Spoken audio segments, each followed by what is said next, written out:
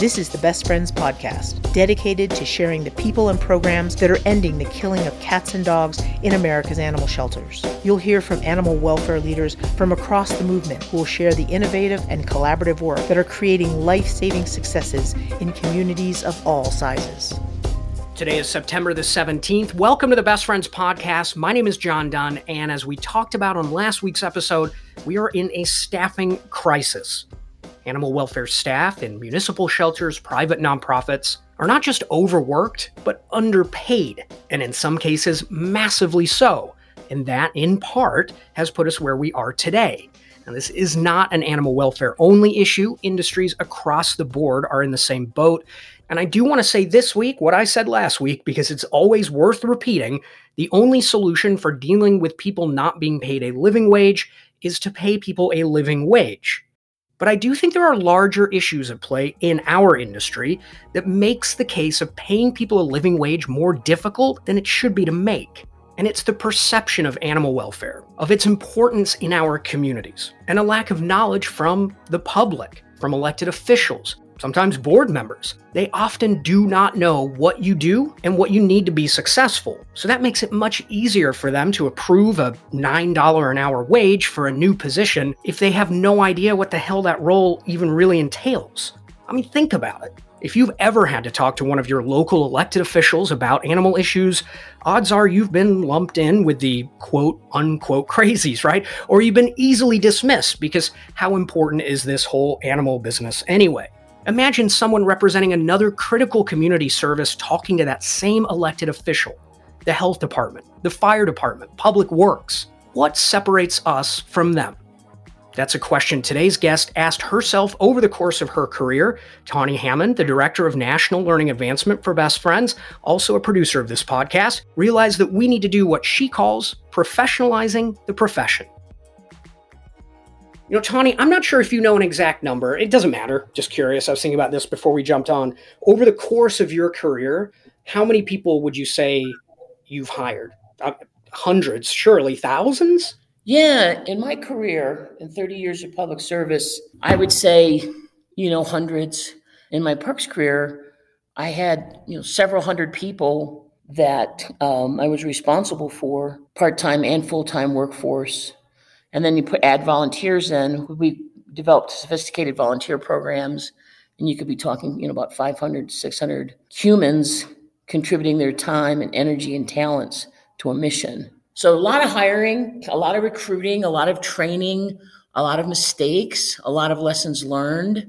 Public service doesn't pay very well for certain positions. And, you get college people coming out with degrees in a certain subject. Maybe it was parks and recreation or outdoor recreation or fitness or leisure and hospitality. And we didn't pay really well for entry level. So we had to be super creative on how we recruited people and how we treated people and professional development pathways and utilizing internships. Of course, we're going to talk about the professional development stuff, but I'm just curious, given your, long work history, your career, you've been through a lot of different times. Where does this time stack up for you in terms of the job market, the economy, this staffing crisis? Have you ever seen anything like this? And that's a goofy question, the way I just said that, because obviously there's so many factors right now that none of us have ever experienced or ever thought we would. So you've not seen anything like this. I just mean from a sort of hiring, firing, economy, applying for jobs, keeping employees perspective. I got to think that this is one of the trickiest. It is. When I got out of college in 1984, I came out in a recession, and my degree was in public relations, communications, journalism. I had a really good resume, and I just couldn't find anything. And I ended up selling cable television door to door on the south side of Chicago. The company was in Oak Park, Illinois, where I lived. It was Cablevision of Chicago. Were you good at it? I did pretty good. I made $50 a sale. I was door knocking in some of the southern suburbs of the city. Back then, in 1984, cable was MTV in the 80s. It was like the thing, getting cable TV. So also being a young woman, I did pretty well. Some of my male counterparts didn't do so well door knocking, but I turned on the charm and personality. But the point is, when I was going to Western Illinois University, and dreaming of big things and being an author and being a famous writer and coming out and working for a public relations firm, I never dreamed that I'd be working for like, I don't know, $8 an hour at Cablevision in Oak Park, Illinois on Madison Avenue in the southern suburbs of Chicago, door knocking, selling cable TV. So the point in me sharing a personal story with you is that there are periods of time where people are having a hard time finding employment, and people are underemployed, and young adults moving back with their parents. I do know that we're in a historic time period in our life. We've got the pandemic, we've had political upheaval, we've had violence in our nation's capital. We've had so many distractions and disturbances, and lots of people have lost their lives to this pandemic. So this is different. I'm not comparing it to a recession and me not being able to get a job right out of college in 1984. But in my career, my 30-year career, I remember 2009, we had a financial meltdown and municipalities had to furlough employees. We froze spending. We tried to save money by attrition. We froze raises. People didn't get cost of living. We had staff shortages. We had managers and high-level people cleaning locker rooms, leading programs, working the front desk because we simply didn't have the funds. So I've lived through a couple of these scenarios, albeit not with a pandemic, but financial crises that cost people jobs and was scary.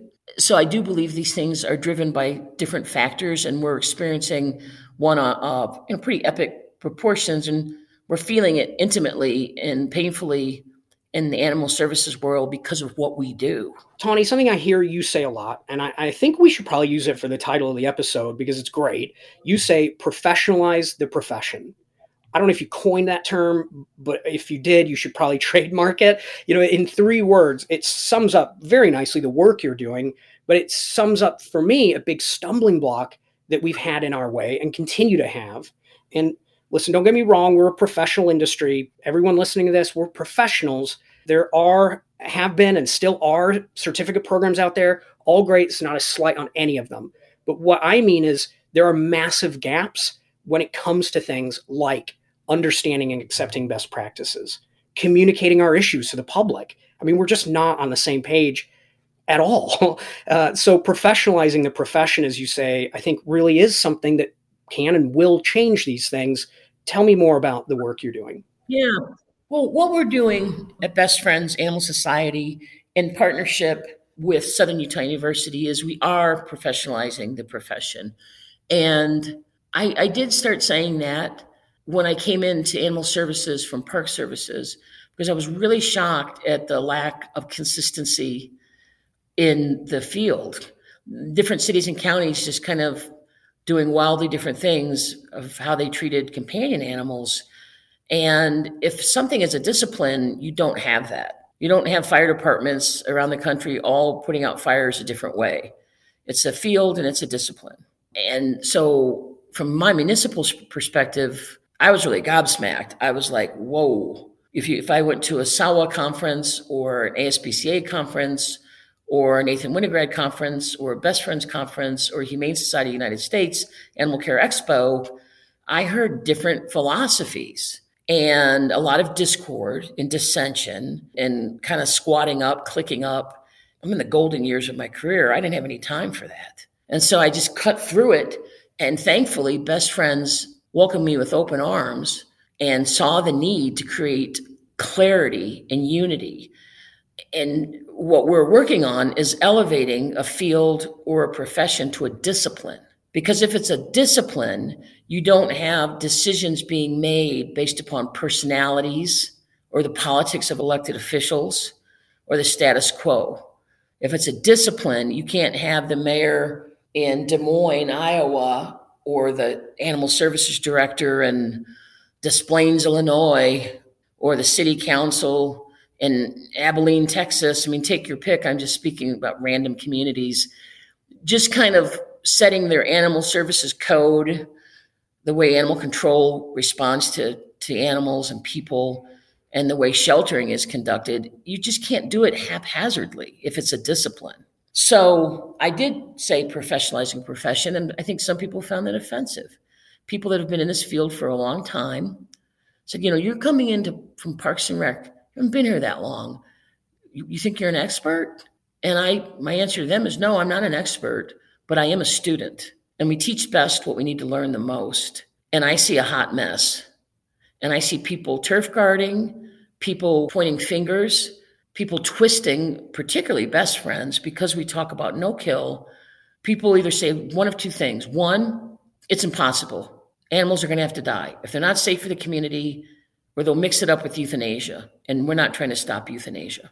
Or they'll say that we're trying to create, unsafe communities. Or the other thing they'll say is, oh, you're not no kill. You still end the lives of pets that are not dogs that aren't safe for the community. And that's what happened to me in Austin.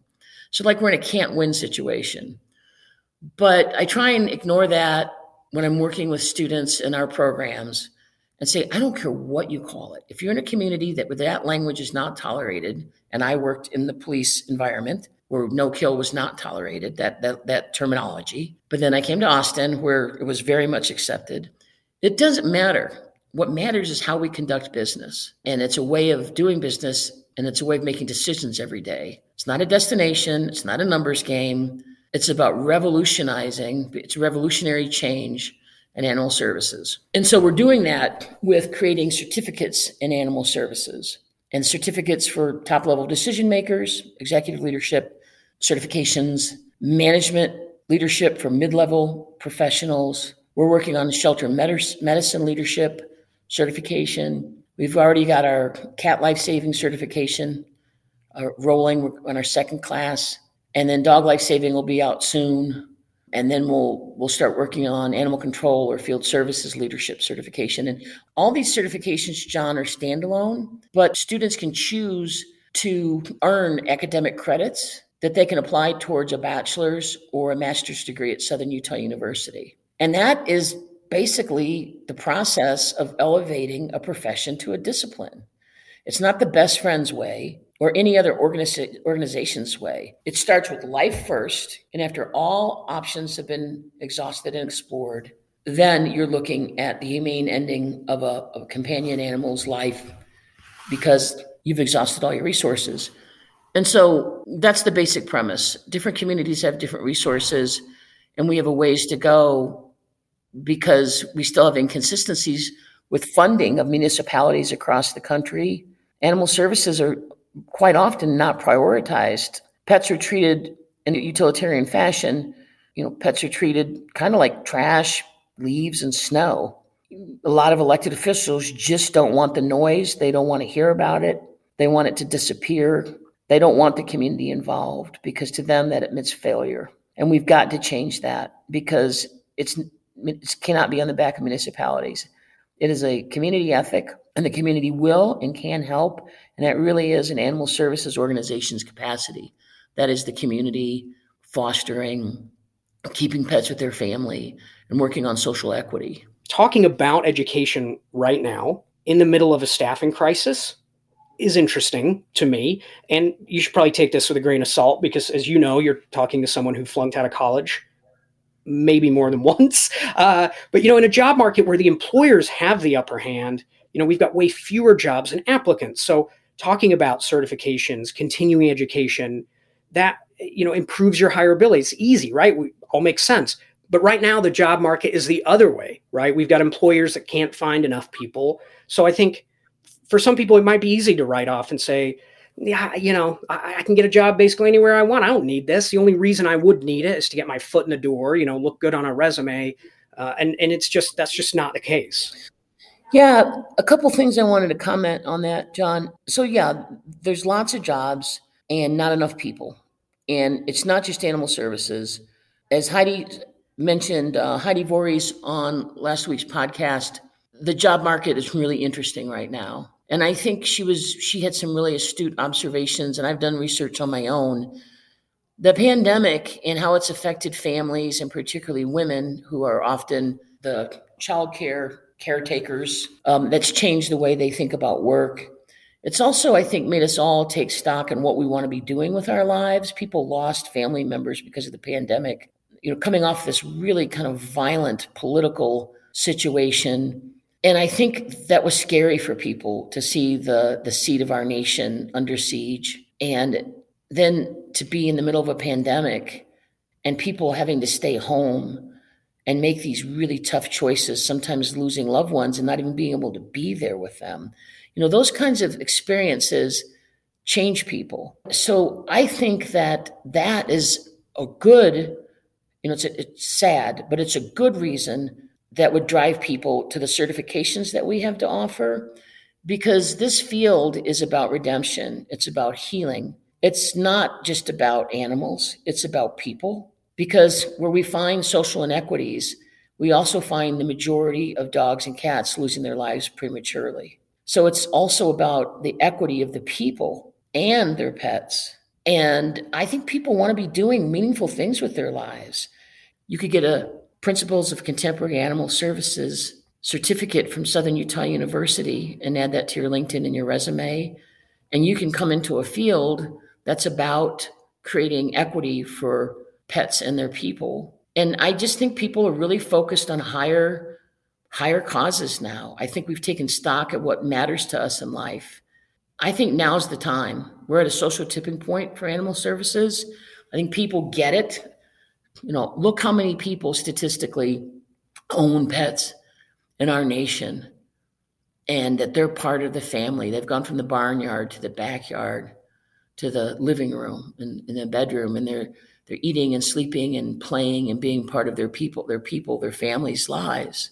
And we're at a time where we're hurting. And we know the National Institutes of Health have multiple studies that talk about how companion animals contribute to our mental and physical well-being, connect us socially, help us overcome isolation, loneliness, anxiety, and depression, and pets contribute in a meaningful way to our economy. I actually think that if we play our cards right and we market and we communicate and we let people know what we have to offer, I think people will choose this pathway and this noble cause and this profession. I hope this doesn't come across like I'm blaming workers, because I'm not. People not getting paid a living wage isn't their fault.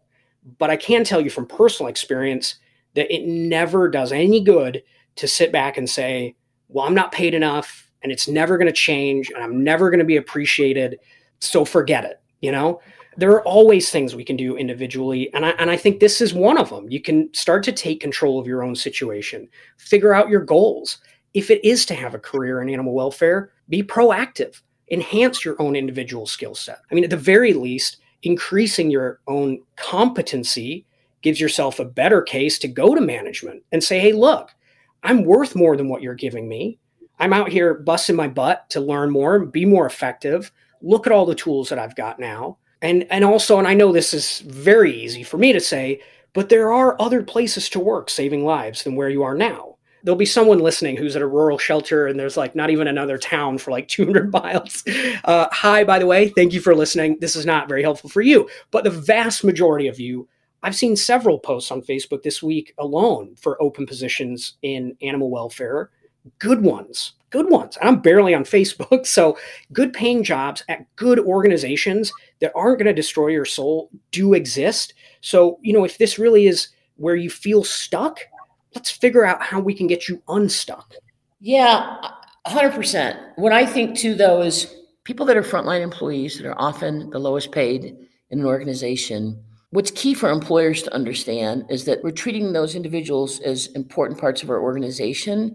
We're communicating their importance. We're creating a culture where they feel valued and they know how important they are. And then we're offering them opportunities for development. It used to be that people that were hired to care for animals, you just needed a GED. And I'm not saying that paper education makes you smart, because there's a lot of smart people that haven't gone to any higher learning institutions. So I'm not being snobbish about this. There's tons of people that didn't finish high school or college that are doing quite well for themselves in lives and are good people.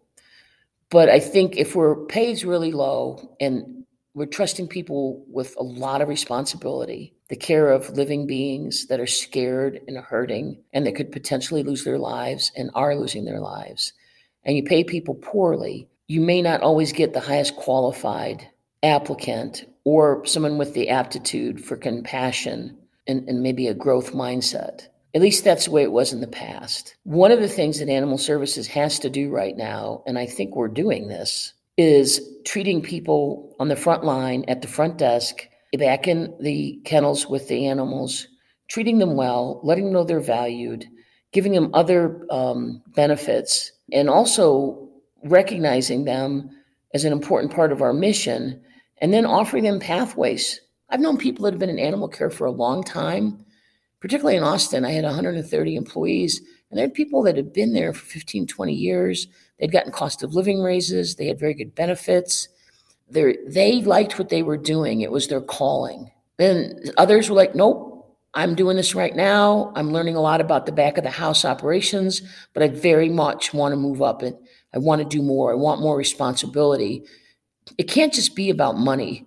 If it's about money, you're in the wrong profession. And people have to feed their families. I understand that. But it's got to be a higher calling. You have to understand what you're doing and why it's important. And if your heart's in it and your brain's in it, and you want to learn more, then what we have to offer at Best Friends and Southern Utah University is really powerful. And we also have scholarships, John. We've developed a scholarship fund. People that are interested in coming into the field from another profession, or they're interested in getting into the profession, they're already in it. They want to, I hate saying move up. We're so stuck in that like pyramid from the Industrial Revolution. And I hate it. I don't like what it symbolizes. These are peons and underlings, and then there's the big boss, and then there's mid-level managers. Really, we're more of a talent network model. I think that's much healthier. And yeah, there's different pay levels because you have different years of experience, and you're bringing bringing those experiences and education and aptitudes to the table, and we're paid accordingly. So for people that are in those frontline jobs that want to move up, these certificates could be pretty powerful for them. I almost forgot this, and I have to put it in the standard podcast boilerplate disclaimer, really all the time, but particularly with tricky topics. John Dunn talking, not Best Friends.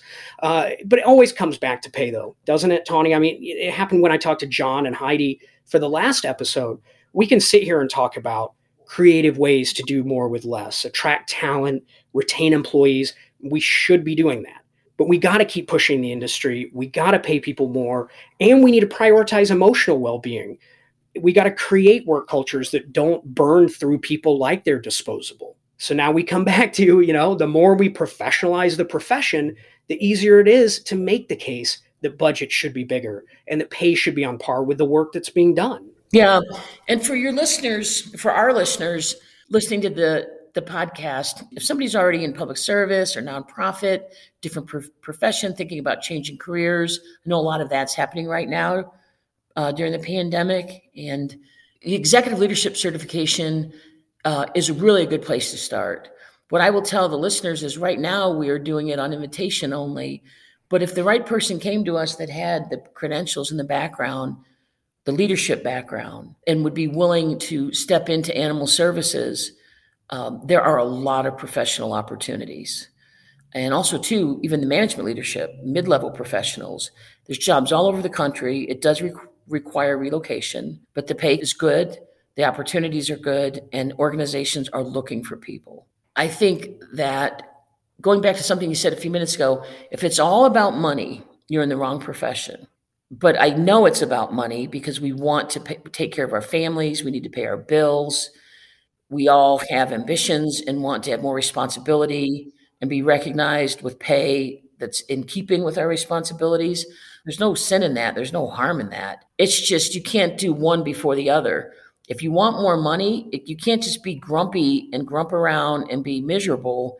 You need to be valuable. I always used to tell people that I mentored in my career, behave as if you're in the position that you want to be in, not the one that you are in. And also be so valuable to the organization that when you're not there, they miss you.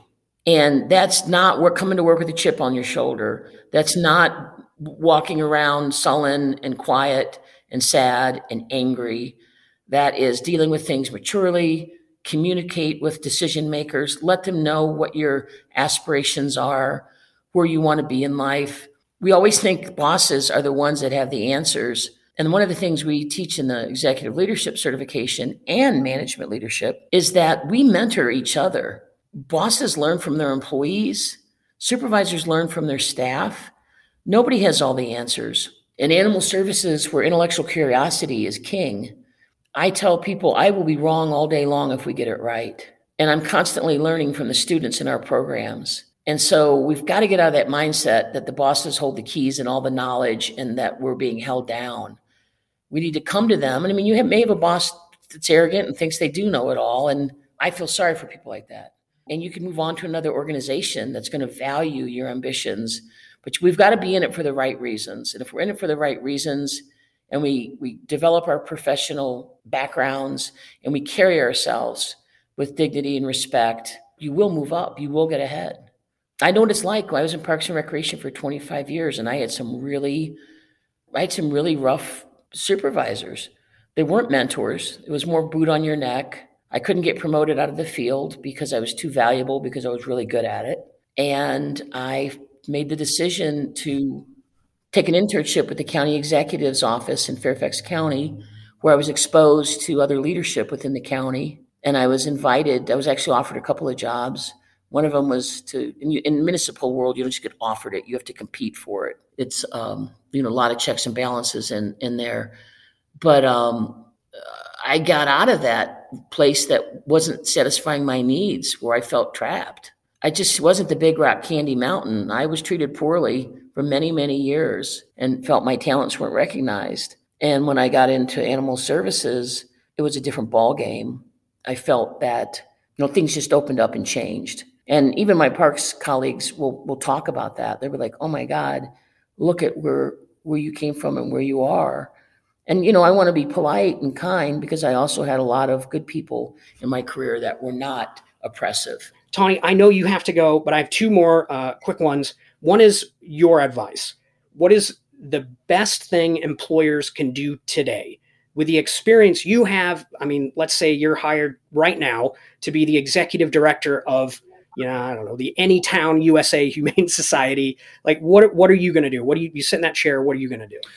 Well, branding and messaging and marketing are really, really important. And if the organization I came into didn't have a real clear branding message, I would get permission to create. I'd work with the powers that be. I'd work with public relations and marketing, my chain of command.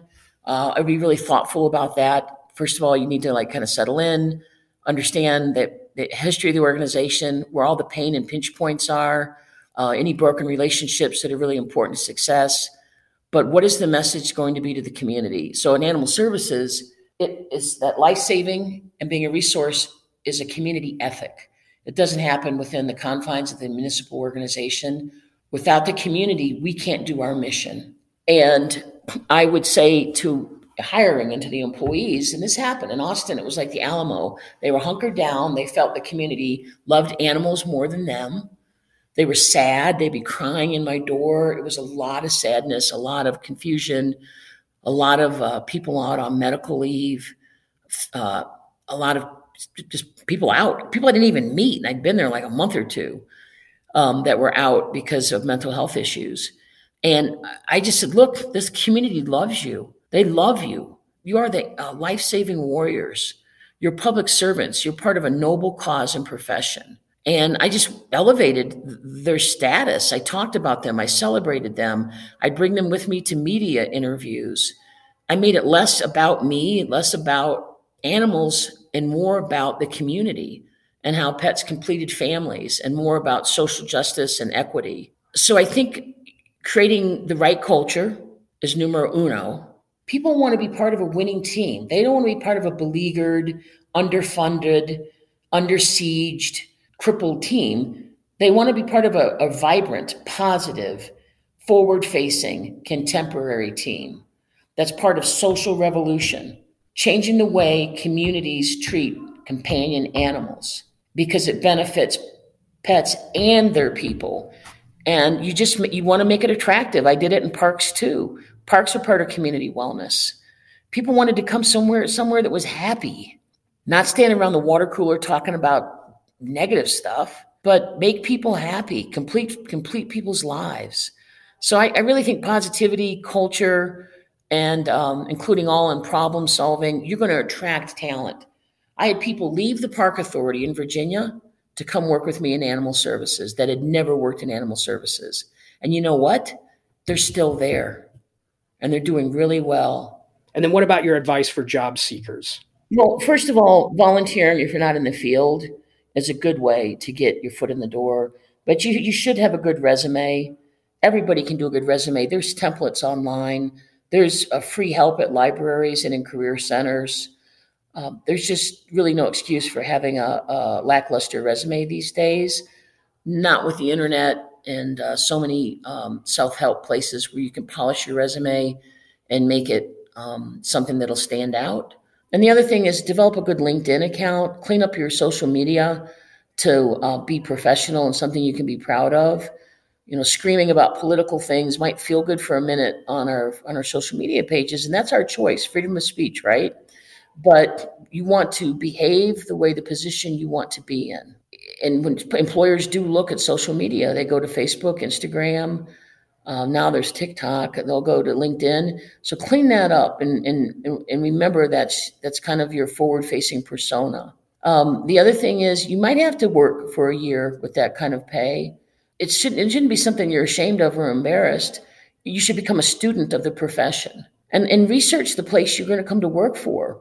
If you're going to come to work for a place that's prematurely ending the lives of healthy, treatable, or rehabilitatable pets, that would not be a good entree into the field. That would be a good way it's the opposite of what you want to do. So I'd research the organization, pretty carefully.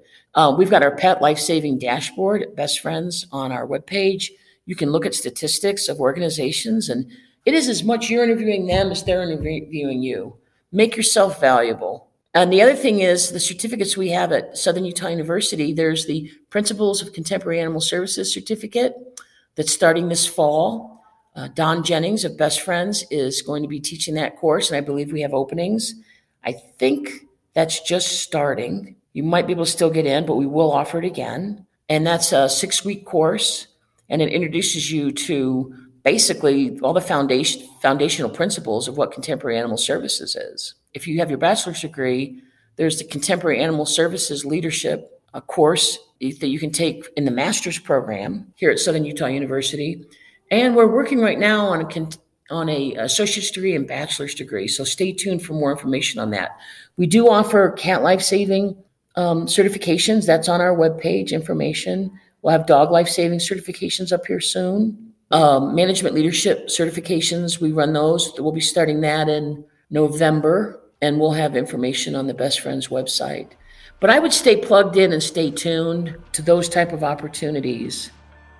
Tawny is right. All of the information about this, the different educational opportunities, we've got them up on the website. So the easiest way, go to bestfriends.org/podcast. That's the landing page for the Best Friends podcast. Scroll down just a bit. You'll see a link for episode number 80. Click that, and they will be there in the resources section of that page. Again, bestfriends.org/podcast.